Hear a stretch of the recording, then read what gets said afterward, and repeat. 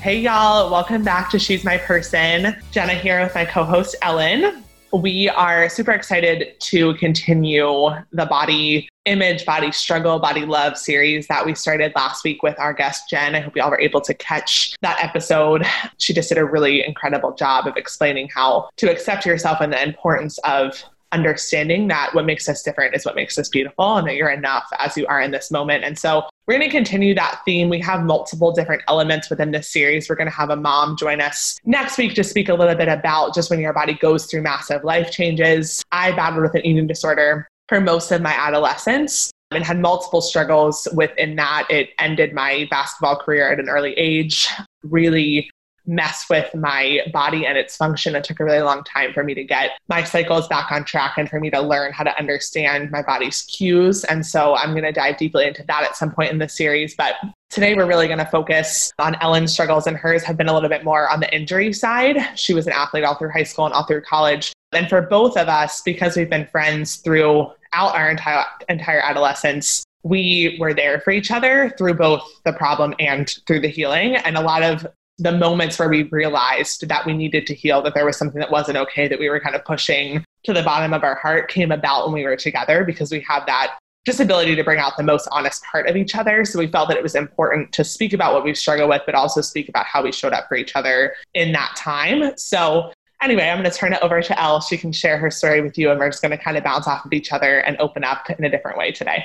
Yeah, thank you. And honestly, we were just laughing before we got on here about how we don't get to see each other a whole lot with living in two different parts of the country. And we end up at MedExpress a lot more than you would think for your average 20-something-year-old friends. But yeah, we've definitely seen all types of different injuries and, body struggles, and anything that we've been going through, we've seen it together. So I think it's really great that we get to kind of tell our stories and explain what shaped us and what also has shaped us in our friendship. Because I know for me, having Jenna beside me throughout my injuries and, the latest injury time frame that I went through, I think was one of the most important parts of getting through it. And I think that, having you has helped me even grow and learn from the experience more. So it's exciting to be able to share this together, and just hopefully you can relate even on a self-reflection wise or injuries that you've been through. But, for me, I started sports ever since I was young. I've been playing at least soccer or basketball or some kind of activity since I was walking. So that came a lot from my family, and my sister was a really good soccer player. So I've always looked up to her as a youngster, being younger than her. And when I got to high school, I was hoping to play either soccer or basketball. In college, I always kind of saw myself hopefully getting to the next level with one of those two sports. And freshman year, I ended up tearing my ACL in a basketball game. And that was tough just because it was the first real injury that I had. And I think mentally it played the biggest role because I was so afraid of how I would come back from that injury. And I think it was also a really interesting age because I was about 15 years old. So body image was obviously something that was on my mind because I had always been an athlete. I never had to really worry about not being in shape or not being able to work out. So when you're off for such a long period of time, I did struggle with that side of it a little bit, but it wasn't too much on that side as much as it was just trying to get back to it and get back out doing what I love. And then once I got back from that, I was good for a little while. I ended up having way too many concussions, probably like 5 or 6 actually, that were pretty bad, but more than that across the board. And by the time my last one happened, I had been seeing a specialist, and he said, you're going to have to stop playing contact sports.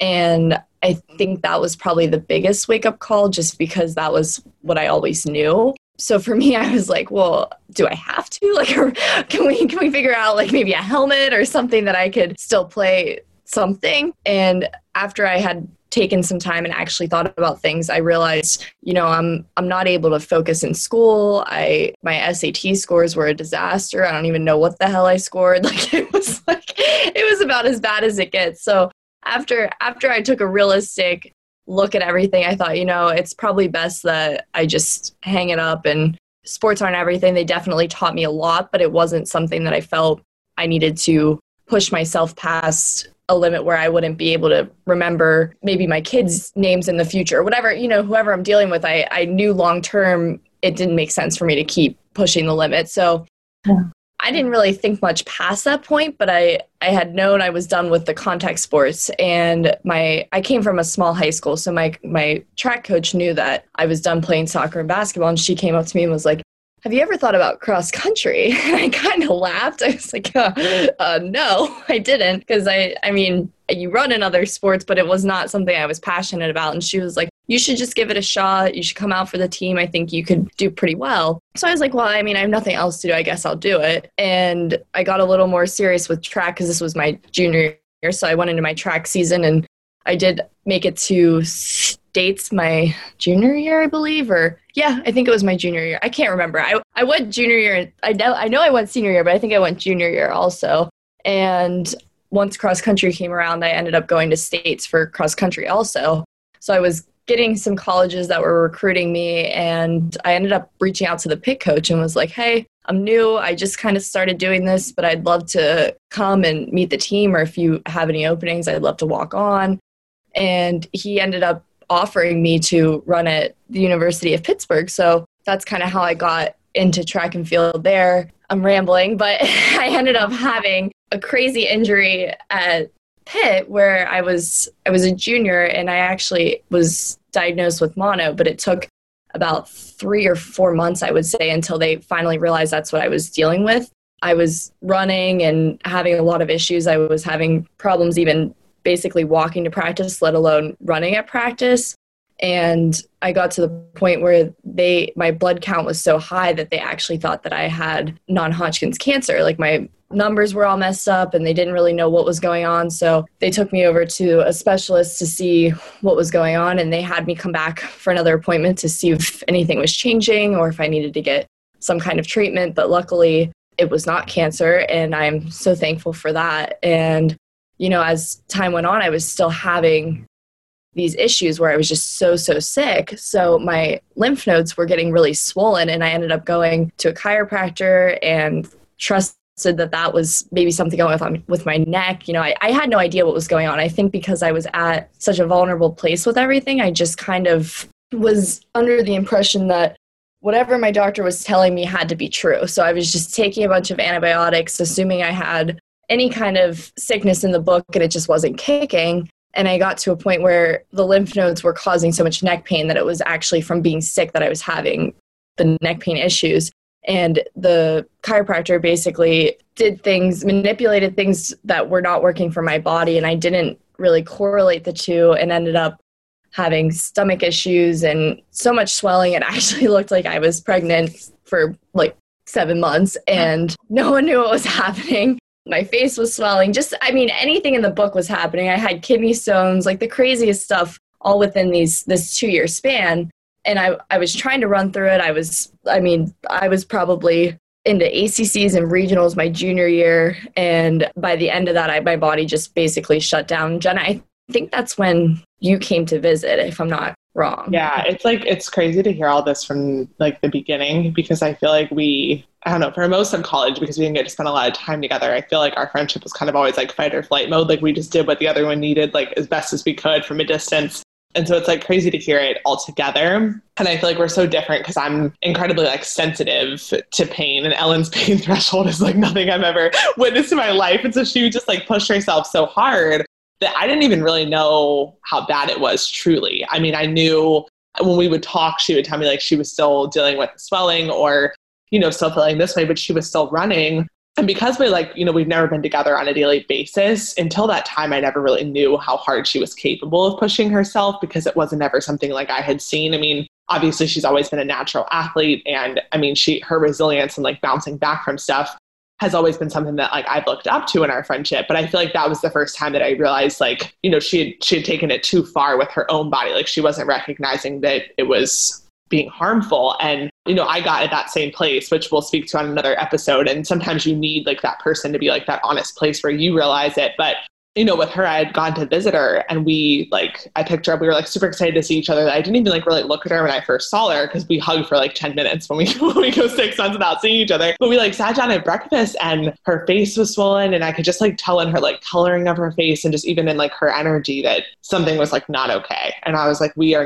I'm not leaving here until we go to Med Express or like we figure out something that's like going on because, like you're just absolutely not okay. And like, I went into like full on, I feel like protection mode at that point. And I don't know how that made you feel, Elle. Like, I mean, I know how I felt when it was reversed, but I don't know how you necessarily felt in that moment. Like if it felt like you had been just kind of like pushing past your limitations because you felt like that was what you had to do. Like, I don't know how you felt in that moment when I said that. I don't think we ever have really talked about that, honestly.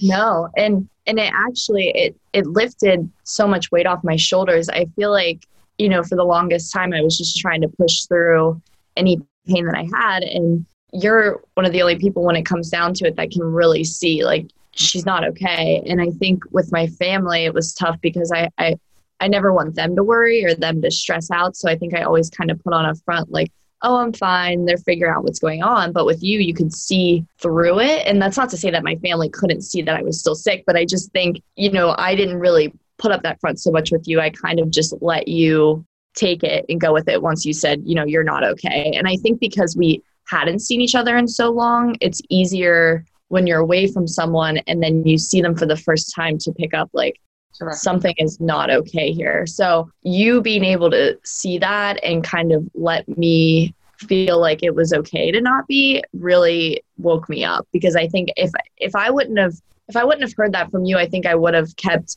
competing and kept trying, because you basically said, no, you need to tell your coach you're done, like you're taking a season off or whatever that looks like, where I was still under the impression until I physically cannot compete anymore, then I'll just keep pushing through the pain. So I think the biggest thing for me was just that relief of knowing, I don't have to keep doing this. There's no one that is forcing me to. It's more so myself putting me through it. So, well, yeah, I think it was such like it was a growth moment in our friendship when it happened on both ends for sure. But I think it's also just like a really great point that when you're in something, like it feels like that has to be your life. Like it's the biggest thing ever. And for you, because like you loved your teammates and you loved your coach and you were committed to the work and like, you have a loyalty and commitment level that very few people have. And so it's like, if you're capable of showing up for people, if you're capable of like entering the situation from a selfless standpoint, you're always going to take that option. And so it was such a growth point. Like it was probably the most direct and authoritative I've ever been in our entire friendship, like up to this point.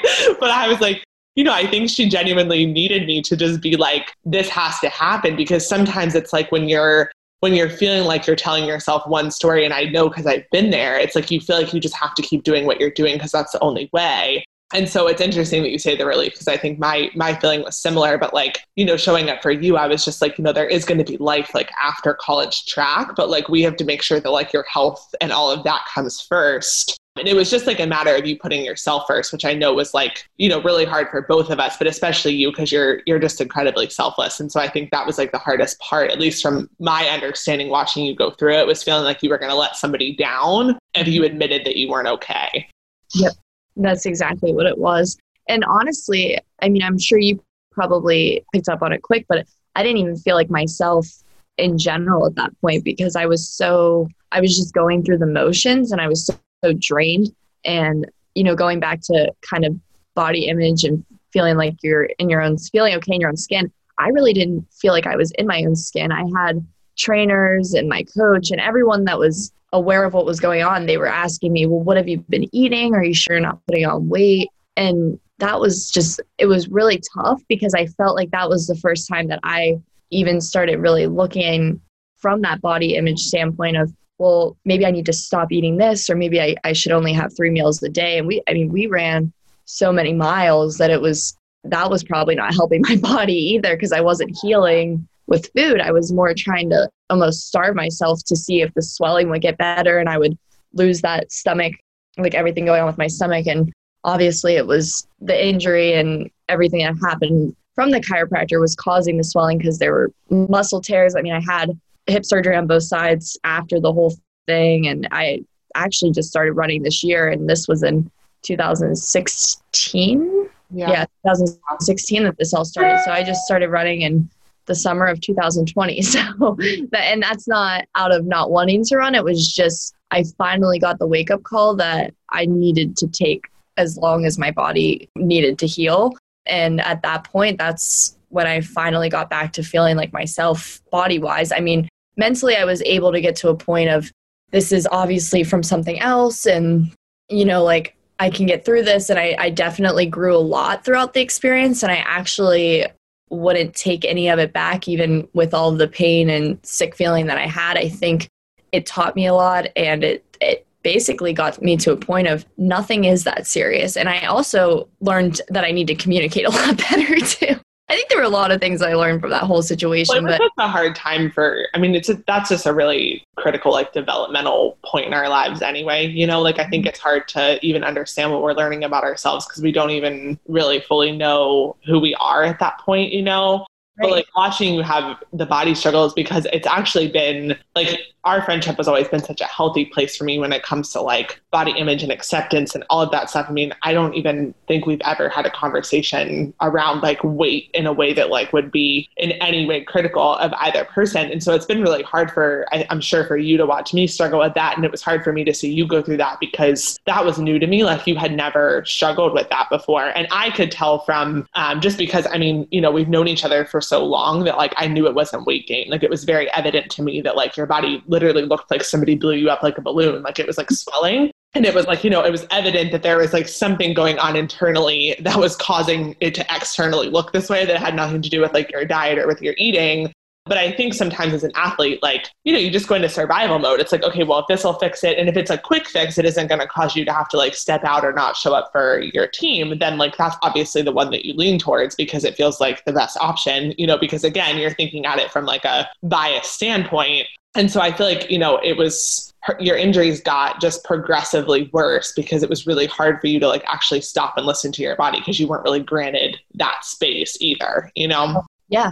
And that's the thing. I mean, if I would have just shut it down whenever everything started, and I think back to it sometimes, I'm like, if I would have just chilled for like a month, I would have been able, because I ended up hanging out my college career after that. I mean, I never got to run after my junior year of cross country. Well, actually, that's a lie. I did run in a outdoor track meet, I think junior year, 1 or 2, and it was not a good idea, but I tried because I was trying to get back. But yeah, I mean, it basically did end my career. So I would have thought through in the beginning and just listened to my body and stopped there, things probably would have looked different. But like I said, I don't necessarily regret anything because I wouldn't have learned or gone through what I did at that point. So, you know, I know it's cliche, and I think we said this in our last episode, but everything does happen for a reason. And I'm completely happy with where everything's taken me up to this point. So yeah, I mean, like you said, it's definitely one of those things where you get to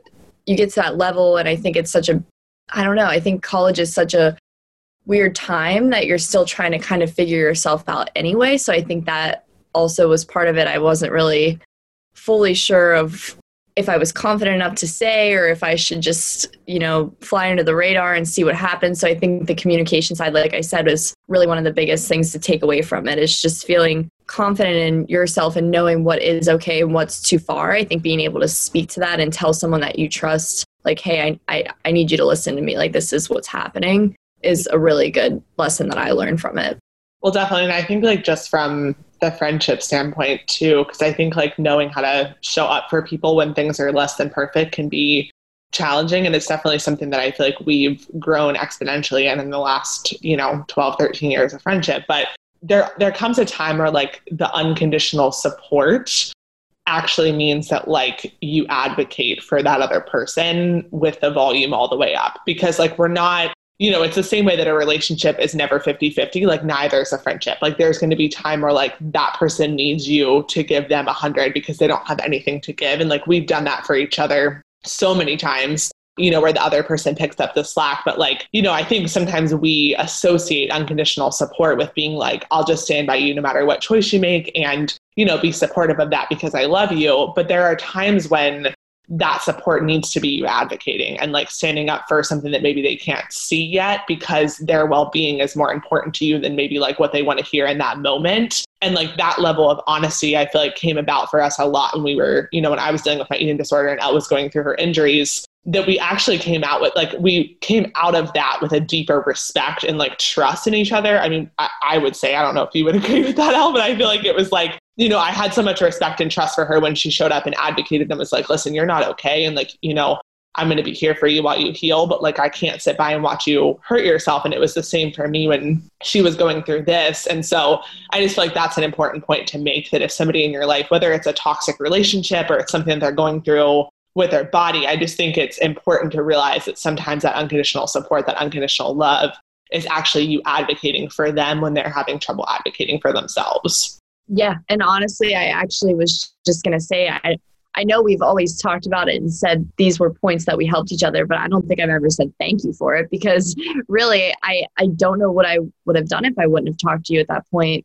And it's a scary thing when you're the friend on the other side and you kind of see the changes and you see what's happening. And it's tough because you don't want to make a big deal of it. Like, I don't know if you felt this way, but I feel like because I was just trying to make it normal and I wasn't really talking about it too much, you probably didn't want to blow it up and be like, you're not okay. But at the same time, it is really important to have that conversation and be able to say like, hey, I'm worried about you. I don't think that this is the best decision, and explain why.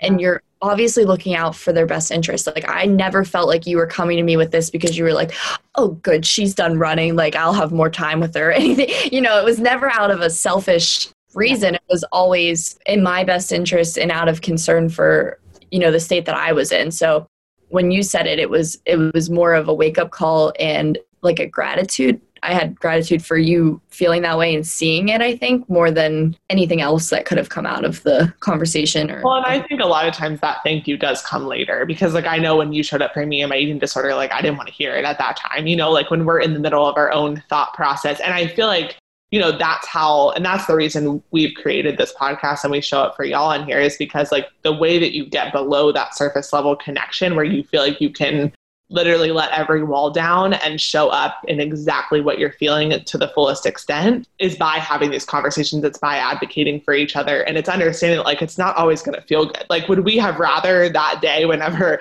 I saw Elle and knew she wasn't okay, like gone out that night and like had a good time and like, yeah, absolutely. Like, do we want to spend half the day in Med Express? No, but it was like, that's what was needed. And that's like the important part of developing friendships in your world that are going to be a safe place for you always, is knowing that it's not always like what's the most fun or the most popular. It's saying like, if you need to be at Med Express for 6 hours, then I'm right here with you, because like, that's loyalty, that's advocating for someone. And I feel like, you know, it takes moments like that to reach the level of connection that we've gotten to. And I have nothing but gratitude for it either. Like, I feel like it's every little thing that we've gone through or shown up for each other for. I would not have wanted you to sugarcoat anything for me. You know, it's like, I would much rather us be able to say like, because I feel like, you know, and I think it's the same for you when you say that, like when you said it to me, like, you're not okay. I'm like, oh my God, no, I'm not, you know? And it was like, but it took you saying that, you know, I'm like, oh shit, like she's right. Like, I'm really not okay, you know? But I don't think I ever would have gotten to that realization if you hadn't opened the safe space for me to like, let that wall down, you know?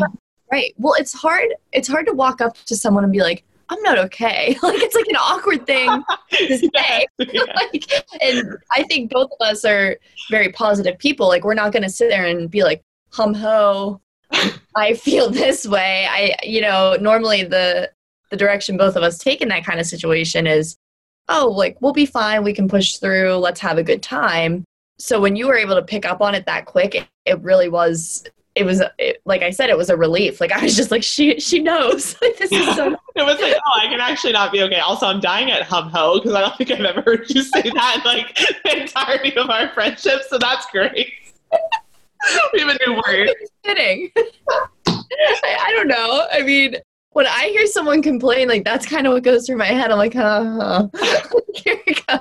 Not that I don't complain. I mean, I definitely complain. Well, no, I agree. I agree wholeheartedly. But no, I mean, I think our purpose behind, you know, sharing your journey and like, I'm going to eventually share mine is just like understanding that advocating for each other is really important. And you're going to have friends in your life that if you advocate for them, that they're not going to feel that your advice is valid and they're going to go a different direction. But I'm just a strong believer that the relationships you want to last forever and you want that growth to be continual, it has to be showing up for them in every season, not just when it's like easy and fun and lighthearted. But do you have anything else you feel like you want to share, Elle, on just your story and your heart on this whole thing? I mean, I guess all I can say, and I know I keep preaching this, but just try to communicate and look out for yourself. Obviously, it's great to be selfless, and it's great to try to put everyone else first before, you kind of check their box before your own sometimes. But when you start to feel that you're no longer yourself and you're putting everything in everyone else and you're losing who you are, I think that's what I learned the most is I couldn't even tell you who I was because I was just trying to be there for my team and do what I was supposed to do. I just did quotes because it's not what I was supposed to do. So yeah, I think that's really the biggest takeaway is just recognize when you're losing who you are and be able to communicate that's what you need. Whatever you need, make sure you're putting yourself first. Well, yeah, because I mean, honestly, it's not a selfish decision to do that because you're unable to show up, whether it's like for a sport or for a friend or for a lover. Like you're not able to be anything for them if you're not everything to yourself first. And so, and sometimes it takes a wake up call from somebody else to get to that point. We weren't meant to do this alone. And I'm just going to end this episode. I actually meant to start this episode with this, but we just have been feeling a lot about everything that's going on in the world. So I wanted to share a quick post that I read. It's actually from Carlos Whitaker. He's a writer, but he shared just this powerful description yesterday that like released everything from the political side of things. And he received a text from a close friend that just said, "I see now." And the caption was 3 words from a super close friend who lives on the opposite side of the aisle as I do. 3 words that finally broke me and I wept. A white, conservative, middle-aged Trump voting man whom I love dearly. We have had many deep talks the last 4 years. Me explaining the depths of my concern, him listening and explaining his. Never a conversation about policy, always a conversation about a president. The goal wasn't to turn him from his conservative roots. The goal wasn't to make him lean left. It was simply to be seen. And I felt seen. But today, after an exhausting 24 hours, I see a notification from this dear friend who I would catch a bullet for. And it simply said, "I see now." That doesn't mean he's turning his back on his values. It simply means he's facing me and protecting mine. This is why I won't stop sharing. This is why I won't quit.